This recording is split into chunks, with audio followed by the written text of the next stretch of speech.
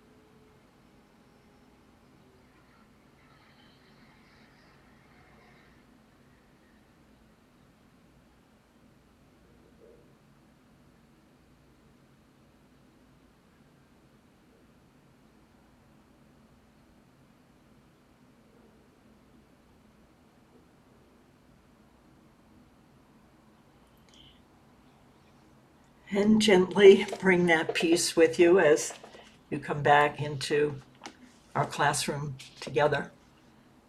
The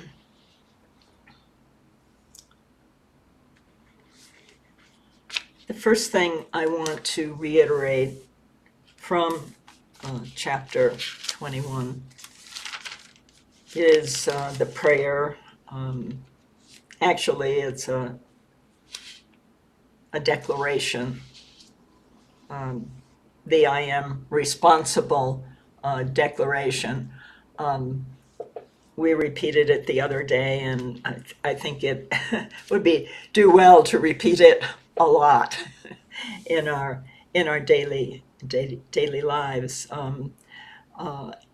And in listening to it, I want to make sure that we are understanding that when we are using the words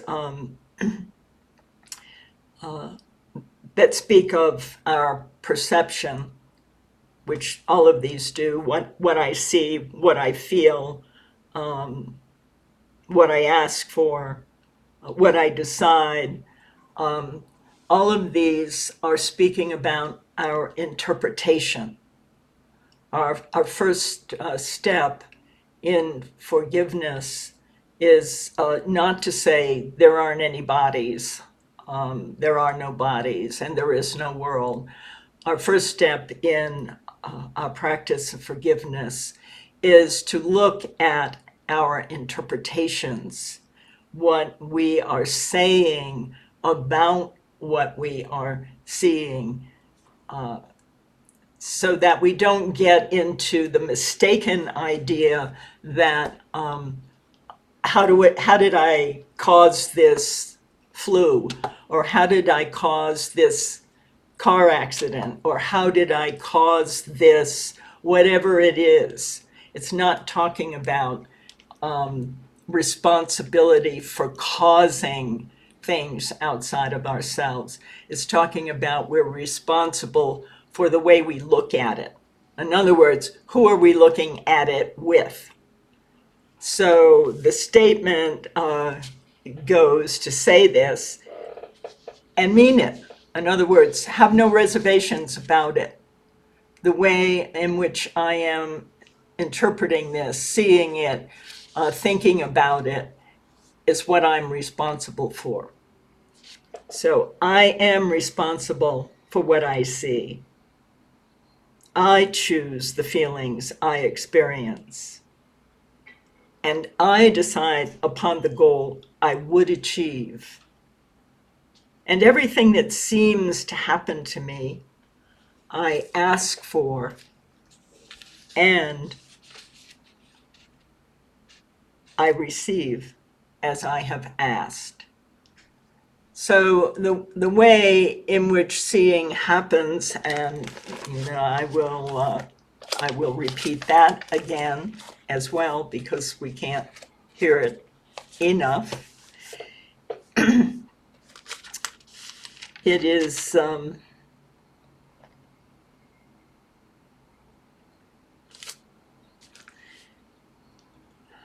on page 231. You must look in before you look out. So assume always that you've already looked in and you've decided who your guide is for the day. You've decided whether the Holy Spirit is your guide for the day. And we ask for that in the prayer. We ask for Christ's vision. But every day we should be vigilant about asking for this as soon as we remember it, as soon as we wake up. Who is my guide, my teacher today? So we look within and we decide who the teacher is, which means we also are deciding who we think we are. Are we the Son of God and asking to see through the eyes of Christ? Or are we looking through the eyes of the ego, in which case we're going to have a rocky ride for the day until we change our mind. So sometimes we get up and we're not exactly on the right side of the road in that sense. And we begin to feel like, something's just not right. Well, what's not right is we have not invited the right teacher to be with us. And throughout the day, it's good to check in and see, who's riding shotgun with me, who's sitting in the seat next to me. And so we choose the guide for seeing, and then we look out, and then we behold his witnesses. So the witnesses to the teacher we've chosen will be the miracles, actually, the changes in perception that we see as we go through our day. And I'll give you an example. I had a situation the other day when I found out that I had sort of, I wouldn't say lost, a chunk of money was missing where it should have been. And it was a considerable chunk of money, at least it was for me. And it was hacking. Somebody hacked into something and got some money. And I fortunately had chosen the right teacher that day. And there was no victimization in it at all. It was, I didn't cause that to happen. I didn't make that situation happen, but I sure had the opportunity to look at it from a right-minded perspective or a wrong-minded perspective. And it was not something that I had to go in and correct. It was just naturally there. Now, I wouldn't say that would always be the case in something like that, but it was a good teaching moment where I really got to see the value of being right-minded to begin with. And ultimately, we need to get to a place where our interpretations become right-minded, consistently right-minded, or we're having another way to look at it would be true perception, where what is not of God cannot affect me in any way.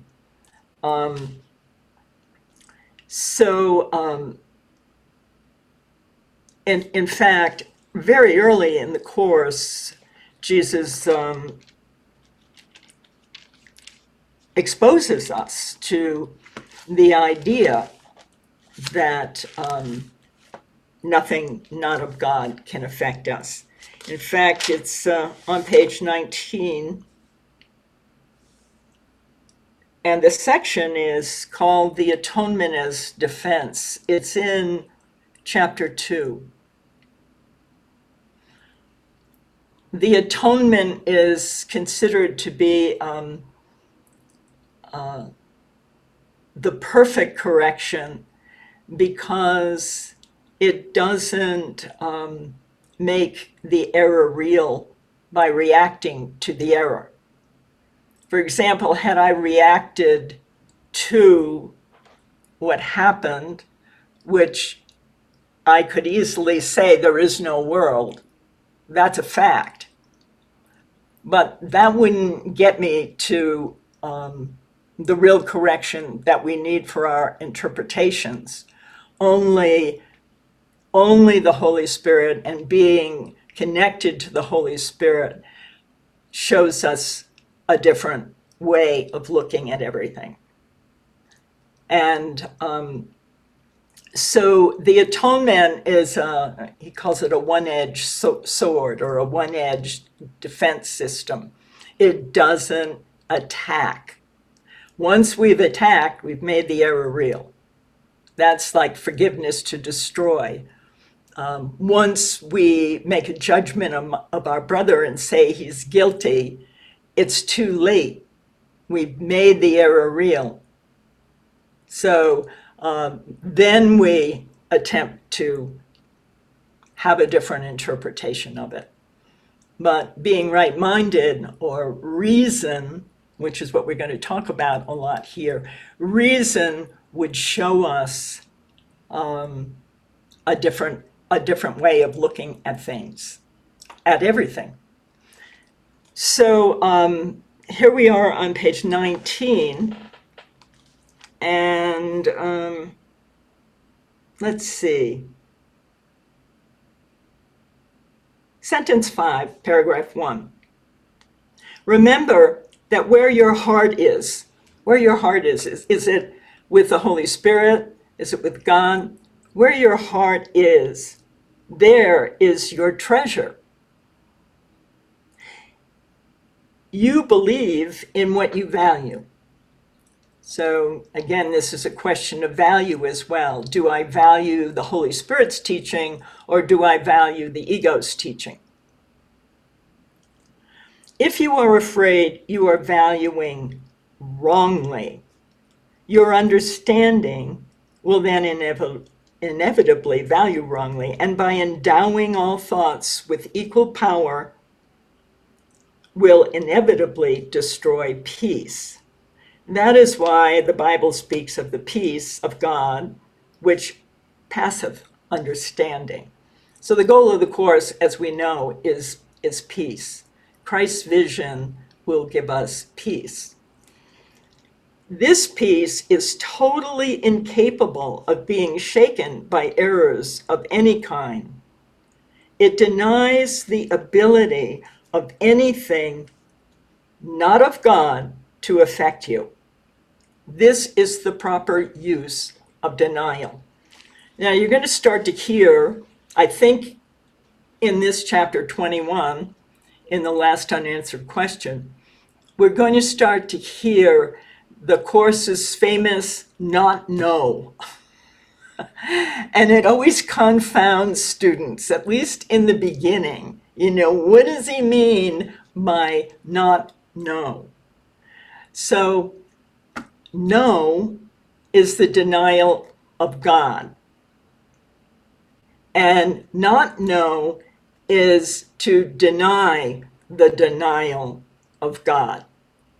So, in the case of a situation that's external to us, and believing, for example, the incident where the money is gone missing and there's no way to get it back, you know, that would be a situation where something external, not God, not of God, that to react to that, to get upset about that, is to make the error real.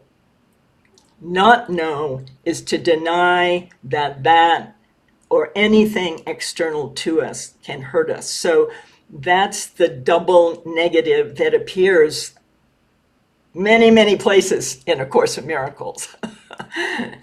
It's kind of famous, as a matter of fact. So not know is a very powerful use of denial, which is the opposite of the ego's use of denial, which is we feel guilt, we bury it, and we project it on somebody else. That is the inappropriate or wrong use of denial. If you skip down, let's see, paragraph 2, true denial is a powerful protective device.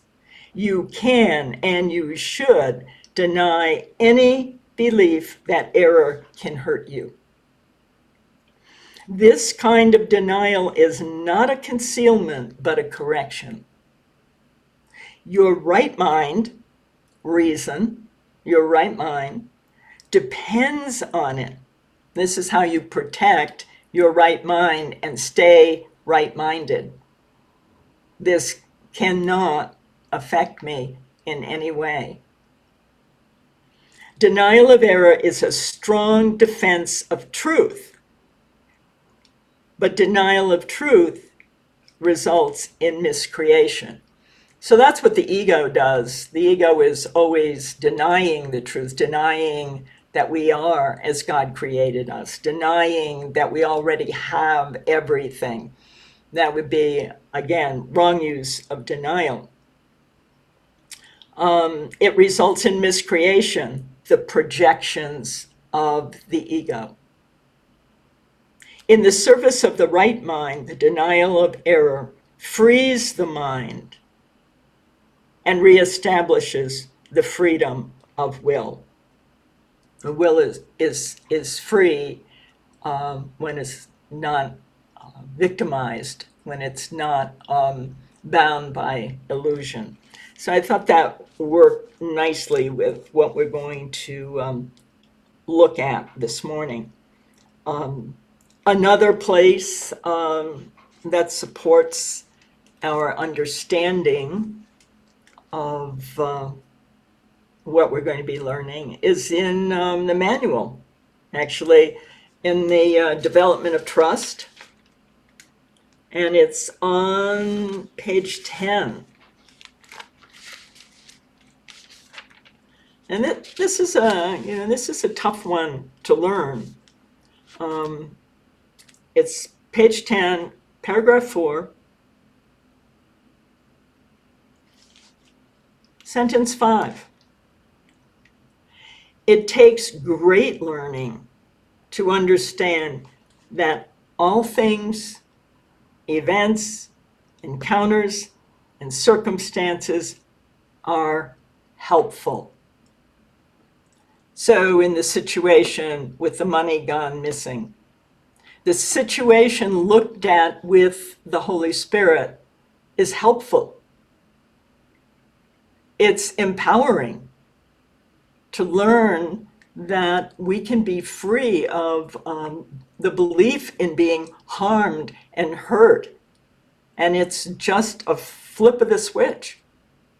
And in that understanding, when everything is put in the hands of the Holy Spirit, absolutely everything can be used to teach us the power of the mind, and that we cannot be harmed, hurt, or victimized in any way. The world does nothing to us. Not only is it not there, but even at the level of interpretation, we can learn that all value, all learning comes from the Holy Spirit. So it is only, sentence 6, it is only to the extent to which they are helpful that any degree of reality should be accorded them in this world of illusion. The only value that anything has in this world is that the Holy Spirit can use absolutely everything to teach me that I can't be harmed or hurt. It's the law. And there are no exceptions to this law. So we know, I mean, we all have, things happening all the time that give us the opportunity right there to choose whether I'm going to look at it. If I'm already with the Holy Spirit, so be it. That's wonderful. If I'm not, then I have to recognize that somewhere I went off the rails. Somewhere I've gone into the ego's domain. And pretty much the ego's is the default setting that we all have when we begin with the course. So we flip back into ego mode pretty quickly. So we have to do a reset. We have to hit the reset button and get back with the Holy Spirit over and over and over. And so the word value can be applied to nothing else. So there's no value in me winning the lottery. There's no real value in things going my way all day long and getting what I want. The real value is the learning from the Holy Spirit that nothing can take away the peace of God. Any thoughts or questions that you want to share? Situations where you've been in a circumstance like this, and all of a sudden you're really surprised, like, wow, I did not give that the power to take away my peace. And it was natural. It was effortless. Thoughts? Yeah. Yeah, Bruce. About a decade ago, our websites were hacked. And so just kind of tying into this story. And I realized that at that moment, there's that feeling of vulnerability and all that kind of stuff that the ego immediately jumps in and says, oh, I am this separate self, right? And I did the normal things. I found a place that cleaned up after a day and a half of all the files and cleaned it all up and learned to use, even stronger passwords and better best practices and all that kind of stuff. And the password manager I upgraded and all that kind of stuff. But while I was doing that, kind of like, if you need insurance, you do the level of confusion stuff, you do the magic that you need to do. But remember, like you're saying, is that it's not about the form. It's always about the choice in the mind for which teacher. And so, that became an opportunity for me to look at that and realize that no matter how good an encryption or strong a passwords or best practices, some hacker is going to figure out a way to get around that.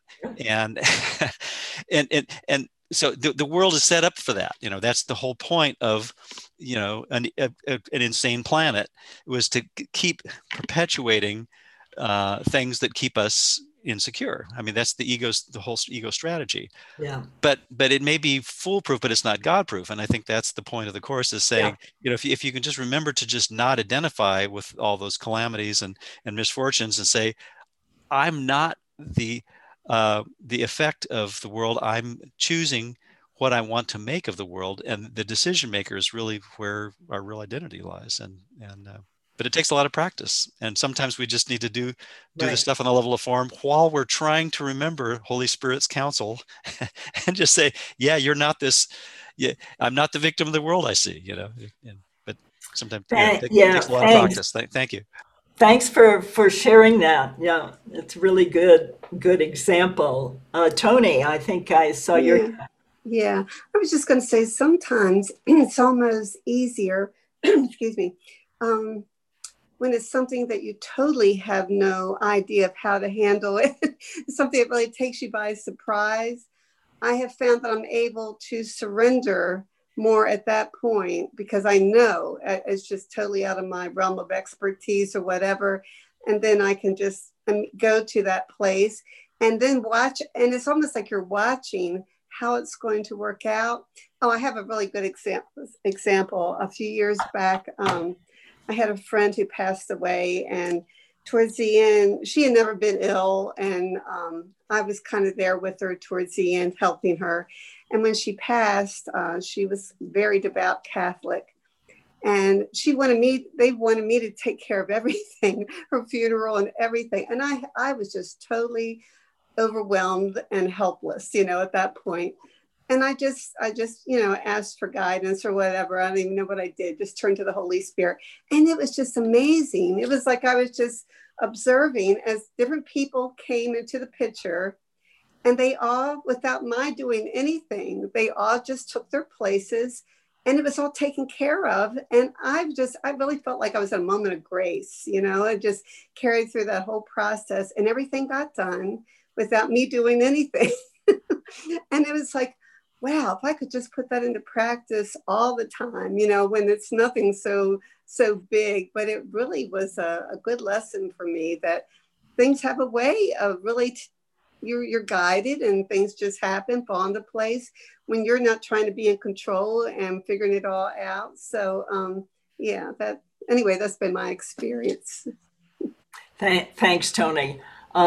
Those experiences are the motivation, to want to stay right-minded, and having situations where we do get deeply resentful or angry or victimized are the contrasts that, as we start to have those contrasts, we realize, wow, as Tim always says, I could have had a V8. I could have gone through this day and literally effortlessly navigated the dream, so to speak. And it could have been easy and effortless. And we have a choice about that. We really do. It's totally which teacher we're riding through that day with. Yeah, Ross, I think. Yeah, well, I had a situation like yesterday, and what I kind of found helpful is like feelings came up. Like I was angry at my friend, and I started just kind of going, well, wait a minute, why am I angry? I know I'm not angry for the reason I think, but I found it helpful to just go, oh, here's the old patterns that caused me to feel. What happened was we went rock climbing, and he set up the trip like, yeah, well, let's camp out. And at 7 o'clock last night, he said, oh, I don't want to camp. I'm going to drive home. And I'm like, what? You set up the trip. But, I'm like, okay, so I'm feeling angry. All right. But I found it helpful to kind of go through, all right, what is the old pattern that would lead me to interpret that I need to feel angry about that, and all the reasons. And it was completely justifiable to the ego, he set up the trip. Why is he's being inconsiderate?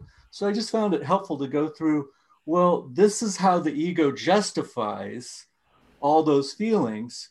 And then it helped me just to go, oh, okay, I see what the ego wants me to do. I don't know if that's helpful to anybody else, but I found it helpful. And I, just to go through that and go, well, that's how the ego sees it. Let's go to the Holy Spirit, which I have a different name for because I don't really like that name. Well, we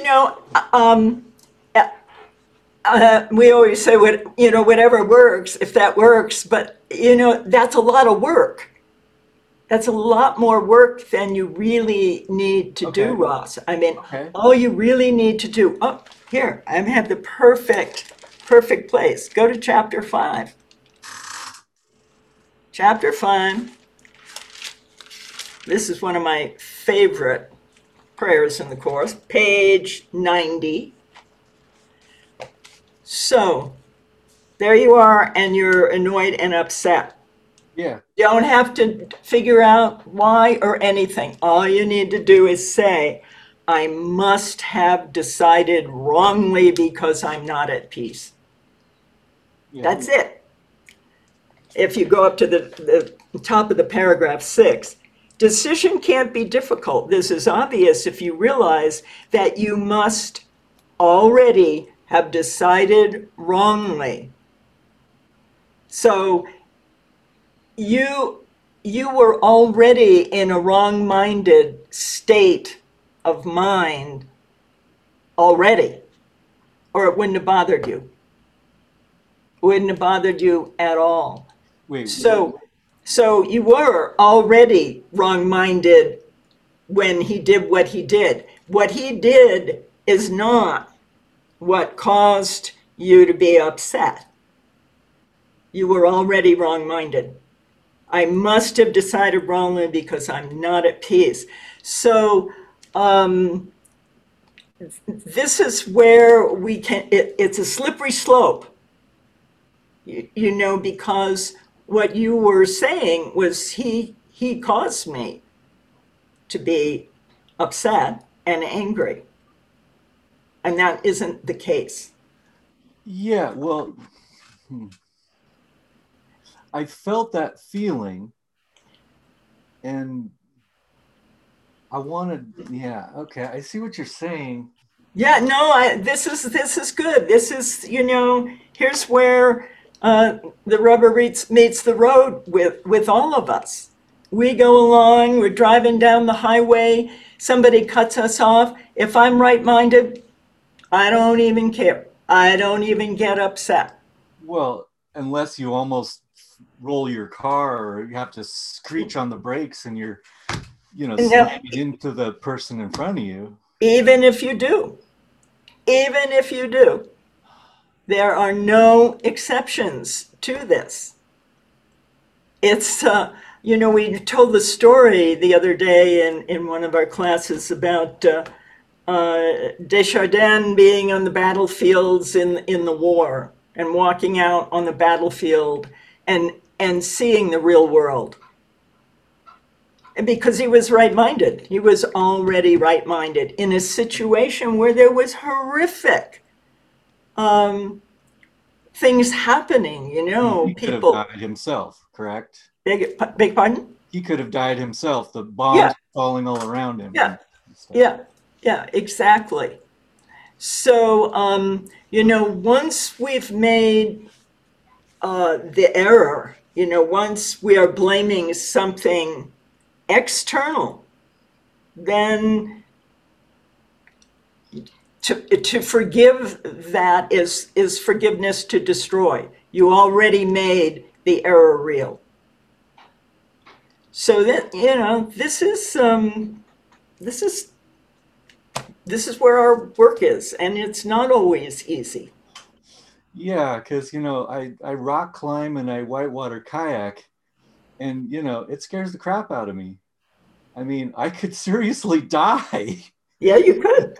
It scares the crap out of me. It's really hard not to have that feeling. So, okay, I guess I got a lot to learn. Well, we all do. We all do. And thank you. Thank you so much for sharing that. And thank you so much for listening, because it's not easy to hear that. So just to repeat what you said, it's too much work to go back and go, okay, I'm upset. And I really wasn't all that upset, but I could tell that it was down below the surface. But because of the course, I just said, okay, hey man, I'm surprised you didn't make this decision earlier. It's 7:00 at night. You had all day to tell me you weren't gonna, camp, but okay, whatever. Let's go rock climbing next Wednesday. See, the ego loves it when we analyze why we did it. And that's a repeat of something that happened 20 years ago. And ta-da-da-da-da-da. It's all making the error real. It's all a way of justifying it. So as we start to catch ourselves, many times a day, I find myself tempted to talk about something that that's gone wrong, to repeat a story about something that's gone wrong. Which I'm doing now. Yeah. Sometimes I catch it and I say, I don't want to do it. Other times I know I'm going to do it. Yeah. I know I'm going to tell a story, and Right. I don't stop. I do it. And I feel lousy, When I catch it and I don't go there, there's a feeling of such strength in that we can literally do that in any circumstance. We're talking about the power of the mind to decide, and that's the only power we have. The only power we have. That's it. In terms of the dream, we have one power, and that is to choose, who do I go through my day with? The ego or the Holy Spirit? Who is my companion? And I know by the world that I'm seeing if it's a world of chaos and people aren't doing the right thing, and I'm hurt by something somebody tells me, and I'm upset about what I see on the TV, it's all because I'm not looking with a teacher that gives true value to absolutely everything. The real value, the value of the power of our mind to choose. And so, yeah, of course, like I said, the default setting is the ego. Have a problem with everything. It loves it. And then analyze it, why it's there, how it happened, and, maybe it's something that happened in my childhood, or, whatever it is. Yeah. So thank you for, that opportunity for us to learn together, because we're all learning together here. Yeah, well, at least I guess I'm doing better, because the anger was like suppressed, and I was able to look at it.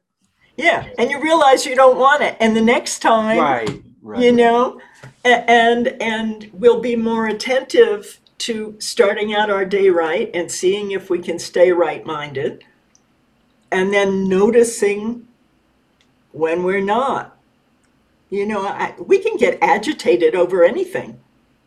The slightest thing can irritate us, and Jesus says it's over the top of intense rage.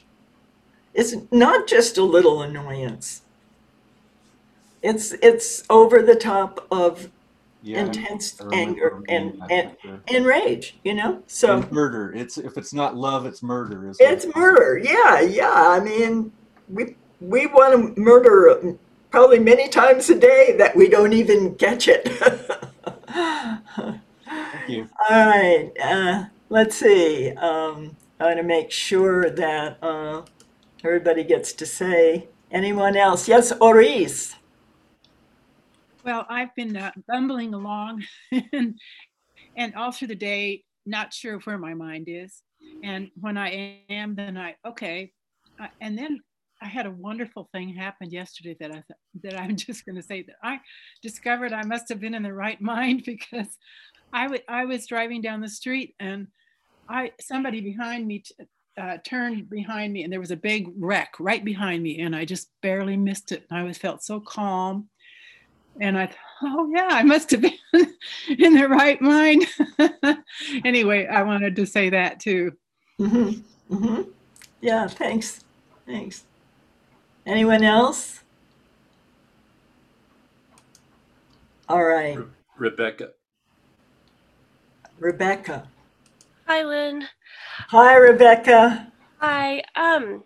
So Tim and I were talking about the kind of a really similar sort of situation on Wednesday, and I was curious with your situation after you were hacked and the money was taken. Did you do anything after that? Yes, I did. I thought, well, what kinds of things could I do? And I tried a couple of things, and I realized that none of it was going to work, none of what I was trying to do, and I just let it go. Now, I suppose I could have continued that, but that just isn't my. If I had peacefully been someone who can do that kind of thing and do a lot of investigation, and I'm not, so I just let it go. For me, somebody else might have continued to do investigation and maybe could have recovered it with a lot of time and energy and work. But because I didn't feel injured or victimized in any way, it was really just easy to let it go. Was there like a knowing that if you continued to go into it, that that your peace would be gone? In my case, it would have been, because I am not it's an area I'm not skillful in. And I would have gotten frustrated and upset, which is, that's my problem. But my brain doesn't work that way anymore. So it's like, and it could have reinforced some scarcity beliefs. Oh my God, I've really lost something, but that didn't happen either. I mean, there is, on one level, the only loss would be that I would forget that I have a Holy Spirit as a guide. That would be a terrible loss. Or, loss is on a different level than if you lose some money. Okay. I don't know if that's helpful. Yeah, that's incredibly helpful. Thank you so much. Anyone else? So I was thinking about, I got upset about something somebody said, and or I thought I did, I could feel the justified reaction to it come right to the surface. So, based on that thing you read, I've already decided to throw the Holy Spirit out the window, and now I'm just waiting for anything to happen so that can vent. But I sure don't think it's that. I sure think it's because of what they said. Mm-hmm. Otherwise, what they said wouldn't have bothered me. Right. So the premise is I'm not upset for the reason I think. I think it's because of what they said, and I felt totally justified in reacting the way I did. And then, so I admit maybe I'm not upset for the reason I think. Maybe I already threw the Holy Spirit out the window. But so what do I do then? Is the question. what approach do I take? I'm still upset. I'm just, even if I'm not upset for the reason I think, I'm still upset. So what do I do? Yeah, well, you go to page 90. Right here, page 90. We all have a page 90. You just flip right over to that page 90. Somebody tore that page out of my book. And say this, and he says, you say this to yourself as sincerely as you can. Like, he's not even saying you really mean it 100%, but as sincerely as you can. And the Holy Spirit will respond fully to your slightest invitation. So I must have decided wrongly, because now I'm really not at peace and I'm blaming somebody else. But I made the decision by myself, and I can also decide otherwise. Even after the fact, I made the decision by myself to be angry and remain angry. I want to decide otherwise because I want to be at peace. I don't feel guilty. That's the other thing. When we attack, we feel guilty. When we attack our brother, even if it seems justified, we could put down the sword and not attack back. But I don't feel guilty because I'm letting the Holy Spirit undo all the consequences of my wrong decision, to be angry and to stay angry and justify it. He'll undo the consequences of my wrong decision if I'll let him. And, the consequences would be adding to my own guilt. I choose to let him by letting him decide for God for me. But, at that point, I can't decide for God. The Holy Spirit decides for God for me, because I've already, already separated and reinforced the separation. So, yeah. So I think I feel like Jesus is tricking me sometimes. So I do this little prayer, and if the problem all along was I threw the Holy Spirit out the window, now I'm inviting him back in, and suddenly I feel better, even if what they said was wrong. It was just wrong.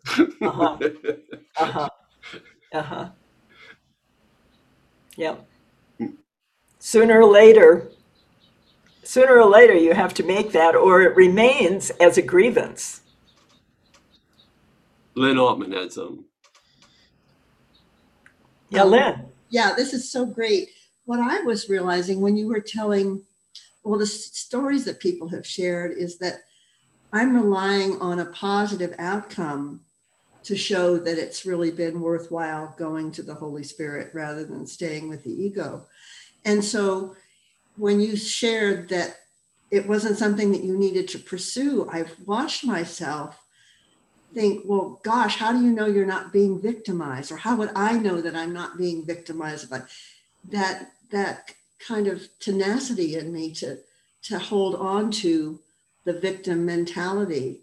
I mean, I just saw it in another way that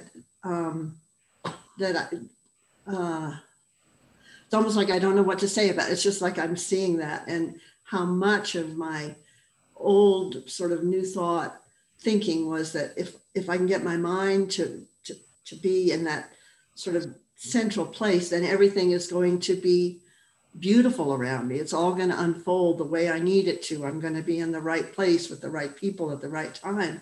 And this is really about saying it's totally inner. It is totally inner. And if nothing changes on the outside, there is a way to feel that peace. And I mean, it's so much more vivid to me right now that it's totally inner. Right. You cannot, none of us can be taken advantage of. Who we are cannot be taken advantage of. If we defend ourselves, we've been taken advantage of. Right? We say we've been attacked. Right. If I defend myself, I am attacked. Now that happens at the mind level, what you're just pointing out. Whether I can be taken advantage of or not is a decision in my mind. It is a decision to be a victim. And we love it, you know? So it doesn't mean that if somebody comes at you with something, you wouldn't stop them, or that you wouldn't intervene if somebody was hurting, say, a child. You would intervene, but you still would not see yourself as a victim. You can still stop the action, but the question is, where are we in our mind with it? Are we choosing the road of being unfairly treated, taken advantage of, mistreated, misused, or are we just, stopping something from somebody being hurt? Sometimes it's not me being the victim. Like when Ross told that story, I wasn't even there, and I wanted to punch that guy. Ross was the victim. How unfair is that? Yeah, I mean, we get involved in other people's victimization, but we're still making that real. No, nobody's being victimized unless we want to see it that way. We all have opportunities for learning, for sure. Stephen has some. Yeah, for me, I have to realize, and when I'm in these situations, I can't do this. I almost always just go straight for ego, but I don't have to do this perfectly. All I have to do is have a little bit of willingness, because every time this happens to me, I almost always go in the wrong direction with ego, because ego doubles down. Ego's at the ready at all times, but Jesus knows that, and so he tells us things like, as sincerely as you can. Just take a little bit of a lean that way. In the Happy Dream, he says the same thing. He says, in spite of the fear, ask Holy Spirit. Doesn't matter how afraid you are, because ego is going to double down on that fear at that point. It's kind of like what Lynn Altman was saying, and kind of like what Tim just said. But I have to realize that ego's there all the time, relentless after me. especially when I'm about to go in the right direction. Thank you. Right. Thanks, Stephen. Anyone else? All right. Well, this will come up more and more frequently, for all of us as we go along this journey together. And one of the wonderful things about us learning together is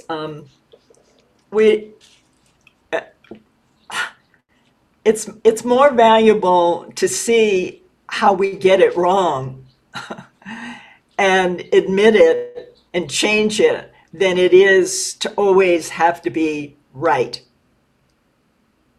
Because then we're going to be trying to cover things up, And today, when coming to this class, and I thought, this section we're going to look at, God only knows, we're gonna learn this together, because I really can't say I know exactly what this says. I don't. So I think our commitment, though, to learn and to admit when we go down the wrong road and maybe get found out, that's good news. It's good news when we go through the day and we catch ourselves. So, yeah. Let's go to the function of reason. It's on page 456.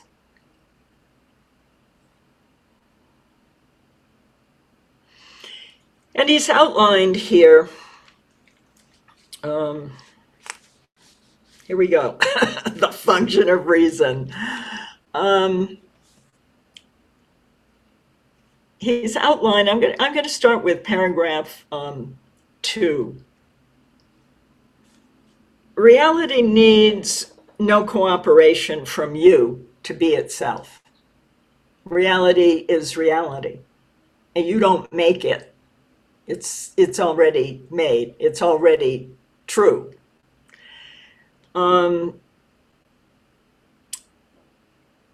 But your awareness of reality needs your help, because it is your choice. It's your choice whether you want to know reality or whether you want illusion. The choice is simply, do I want the ego, which will show you illusion, or do I want the Holy Spirit, which will show me the truth? Listen to what the ego says and see what it directs you to see, and it is sure that you will see yourself as tiny, vulnerable, and afraid. So, to use Ross's incident, and if you look at what the ego was telling him, or what I heard him sharing, there was no grandeur, which is the natural state of the Son of God, grandeur. There was only, the story, the investigation of why this thing happened, and who was to blame, and the misery that had caused him. So that's what's going to happen if we use the ego in any way. It is not going to show us who we truly are. See what it directs, and if you notice carefully, you will feel vulnerable in some way, and you will feel afraid in some way. You will experience depression, a sense of worthlessness, feelings of impermanence, and unreality. You will believe that you are a helpless prey to forces beyond your own control. This happened to me by circumstances outside myself. This is what the ego is always trying to teach us. And far more powerful than you. I had no control over it. It all happened to me. And you will think the world you made directs your destiny. The world outside of you, your brother outside of you, is in control of your peace and your joy. This will be your faith. Your faith will be in what you see. You see it because you wanted to see it. And it's showing you where your faith is. But never believe because it is your faith, it makes reality. All right, now here's the alternative. There is another vision and another voice. So here we go, Holy Spirit, in which your freedom lies, awaiting but your choice. And if you place your faith in them, vision and the other voice, referring here to the Holy Spirit, if your faith goes to them, then you will perceive another self in you because you chose from a right-minded place. You chose reason. This other self sees miracles as natural. They are as simple and as natural to it as breathing. So the Course says miracles are natural. When they do not occur, something's gone wrong. I've gone wrong. I've chosen the wrong teacher.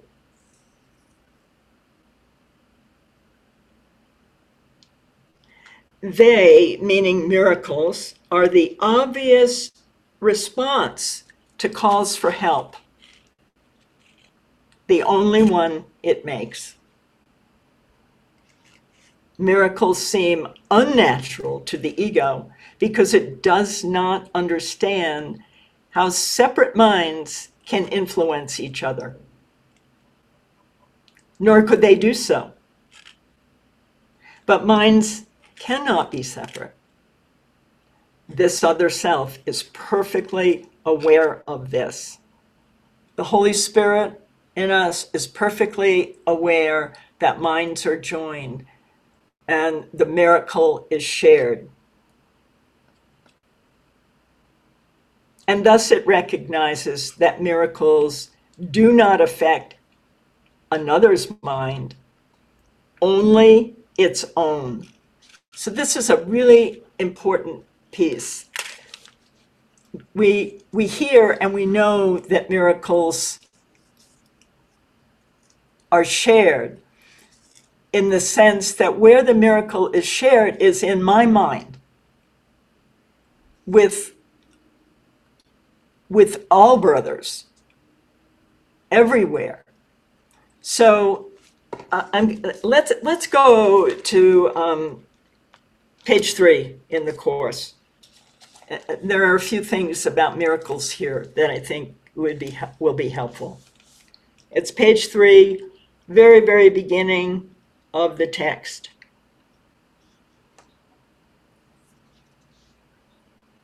All right, miracle principle. Well, number 1, there's no order of difficulty in miracles.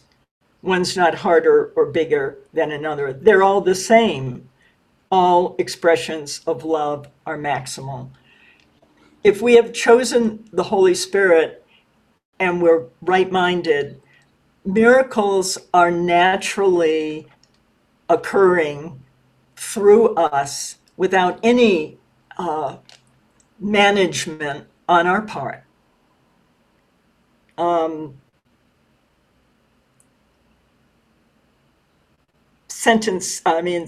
Number 3, miracles occur naturally as expressions of love. The real miracle is the love that inspires them. In this sense, everything that comes from love is a miracle. The 5th one, miracles are habits. They should be involuntary. We don't control them. We don't do them. They should not be under conscious control. Consciously selected miracles can be misguided. Miracles are natural. When they do not occur, something has gone wrong. So the miracle responds to calls for love everywhere. Calls for love going out everywhere, and the miracle responds to that.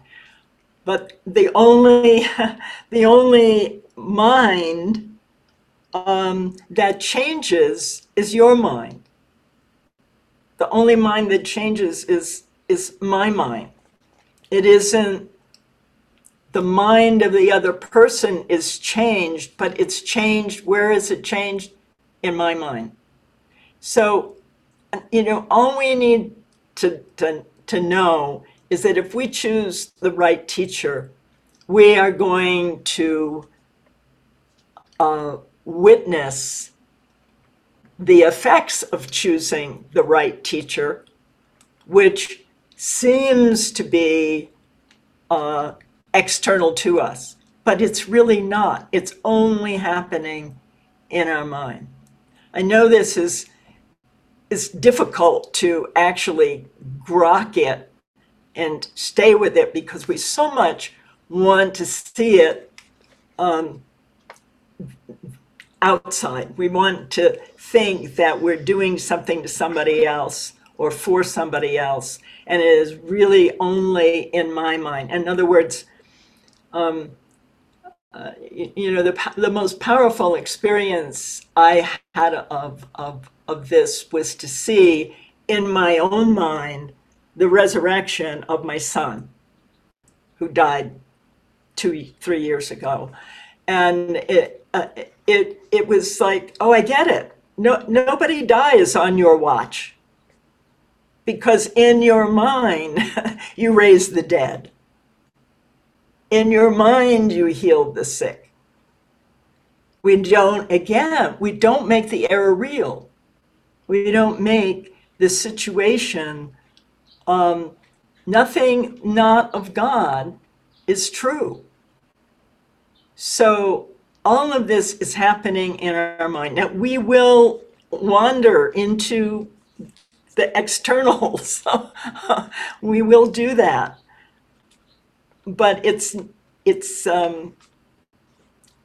ultimately we need to learn that there is only one mind, and it's only your mind, and everything you're seeing is in your mind.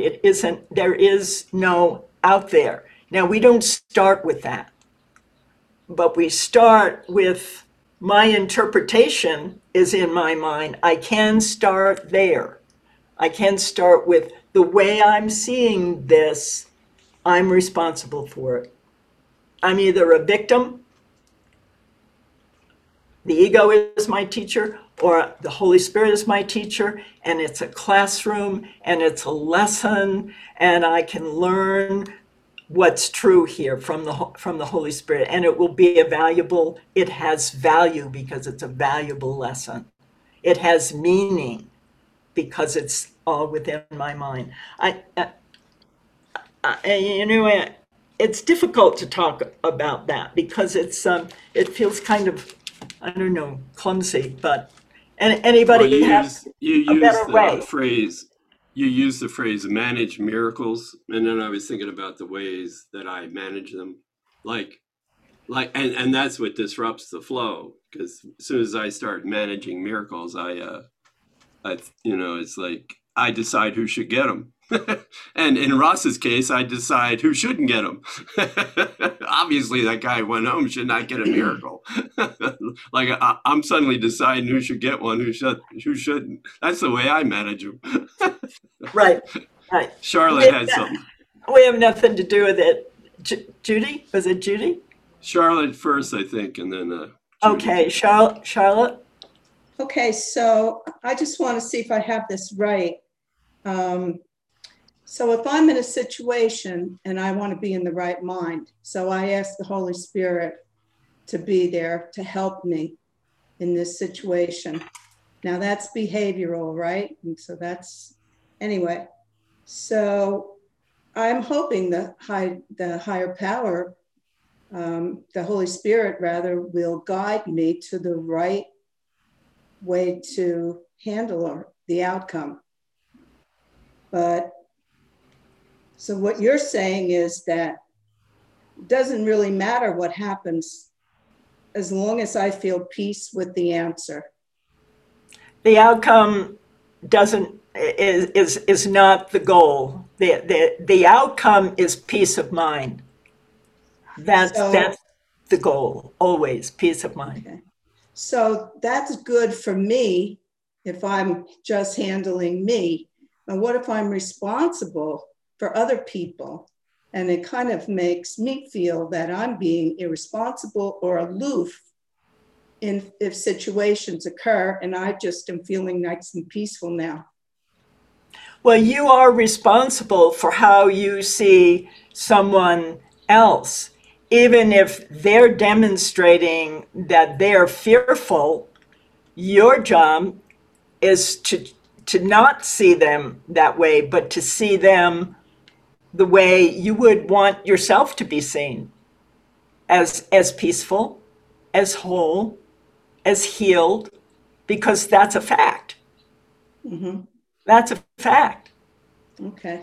Lynn? Your brother is where you want to be, is where you place your brother.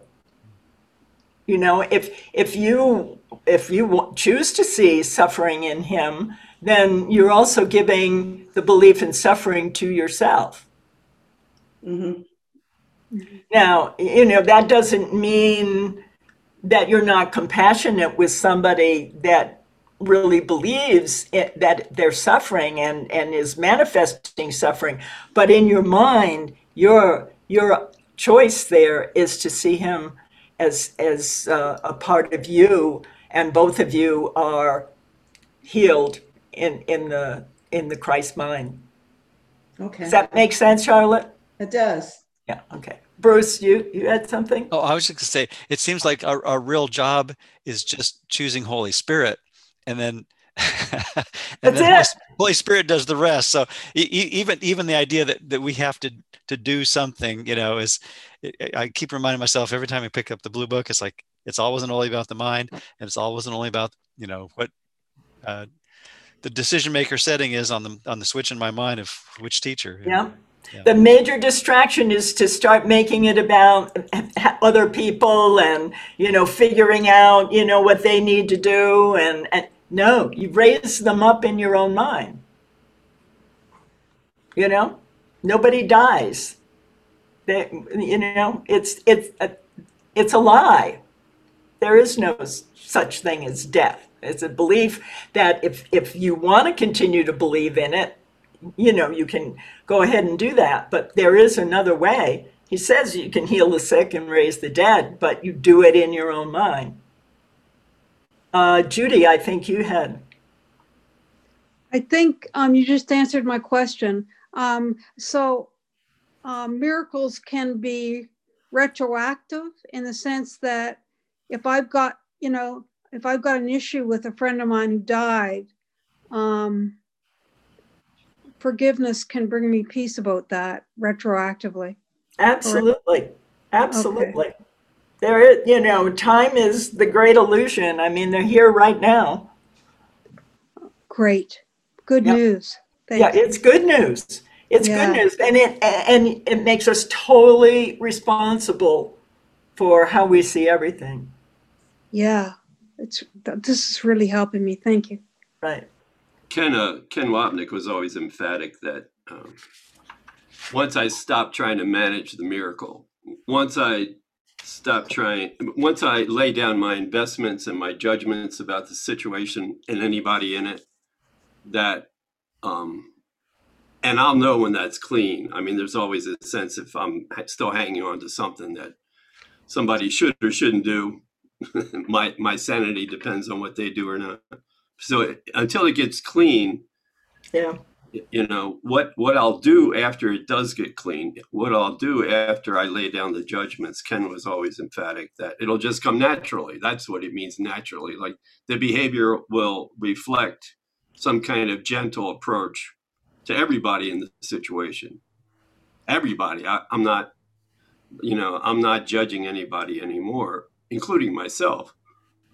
So out of that clean feeling, out of that, I've laid down all my judgments about, and we don't always have, the time to do that. Sometimes we have to act immediately and then step back later and decided, realize who I judged and who I didn't, because the judgments aren't going to go away until I lay them down, whether it's happening in the moment or I hang on to them. So, but that idea that behavior will flow naturally out of me and through me when I actually stop trying to manage the miracle. I like that one. Yeah. It's we don't do it. I started on this chart that I was going to draw, and I sort of aborted the attempt to explain it this way, but the idea that the call is being answered. Miracles are as simple and as natural to us as breathing is to the body. They are the obvious response to calls for help, the only one it makes, the response of love to the call for love. And it's just beautiful to think of that as, going out to wherever it's needed. And it gives us a different view of the miracle. It's, a totality rather than, the idea of, from body to body. It's not like that. It's from mind to mind. And all minds are joined. I think, does anybody else have a question before we close? Yeah, Monica. Hi. I was thinking about what you were saying about the murderous rage. Going back to that a little bit. I was thinking about how my mom used to say, she was a very feisty woman, and she used to say, I work out every day. I go to the gym every day because if I didn't, I'd kill people. And, there's like this need to get it out. And I started doing an acting class recently just for fun. And I was doing this monologue, and I was trying to manage the anger of the person that I was being, this fictitious person. This isn't me. And I was trying to manage it, be clever about it. And the teacher said, read it again, but this time let it rip. Just let it rip. So I did. And oh my gosh, it was so cathartic. And what I was left with afterwards, besides, feeling like I needed a cigarette, it felt so good. But afterwards, I thought, where did that come from? Where was that murderous rage that I just was being this fake person, but it came out of me? And I thought, it's there. It's there, just waiting to come out.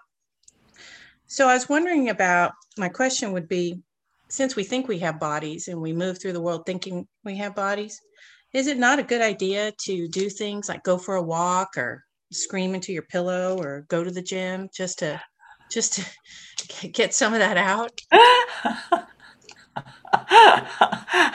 I don't know. I really don't know. I guess if you feel better, but is it lasting? I guess it always feels good when you have a really good knockdown, drag out fight with somebody. I don't mean physical, but you scream and you shout, and for a moment it feels like, oh wow, that was really good. Whew. But then the next time you're mad and angry. Now what you're talking about is I don't know how to deal with the acting part. You know, you're dealing with.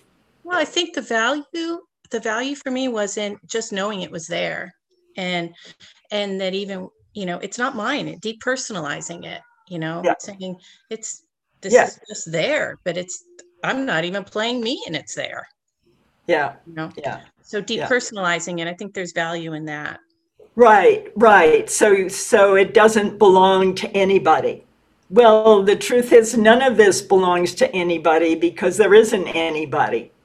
Our problem is when we do identify with whatever it is, we identify with fear, we identify with rage, we identify with, you know, you name it.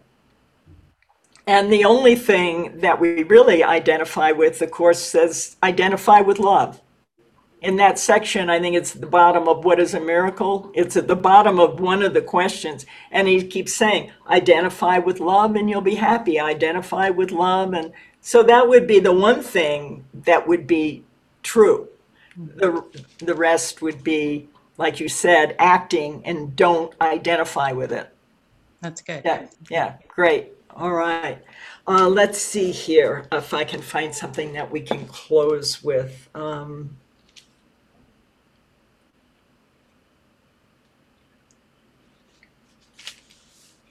Oh, I know where I'm going. All right. Hold on a second. We'll be there in a second. I like this part about the real world. The real world. I'm on page 235.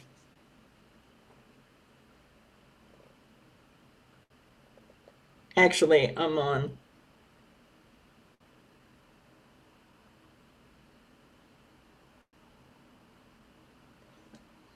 (235), paragraph 8. The real world was given you by God in loving exchange for the world you made and the world you see. The real world is in the mind. It's not in form. It's in the mind. Only take it from the hand of Christ and look upon it. Its reality will make everything else invisible, for beholding it is total perception. And as you look upon it, you will remember that it was always so. Nothingness will become invisible to you, for you will at last have seen truly. Redeemed perception is easily translated into knowledge, for only perception is capable of error, and perception has never been. Being corrected, it gives place to knowledge, which is forever the only reality.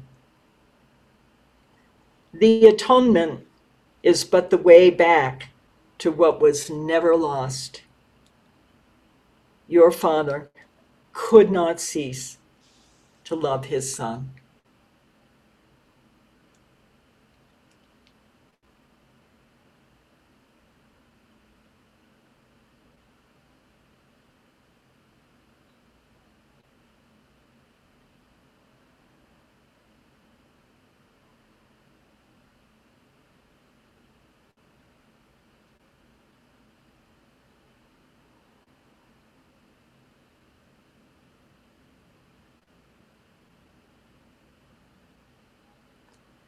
Remember that only what the Holy Spirit sees can be seen at all.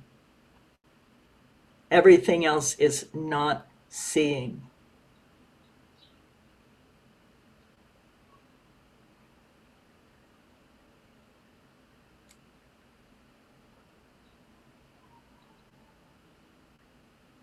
Thank you. Thank you, everyone. Thanks for hanging in there. Oh, thank you.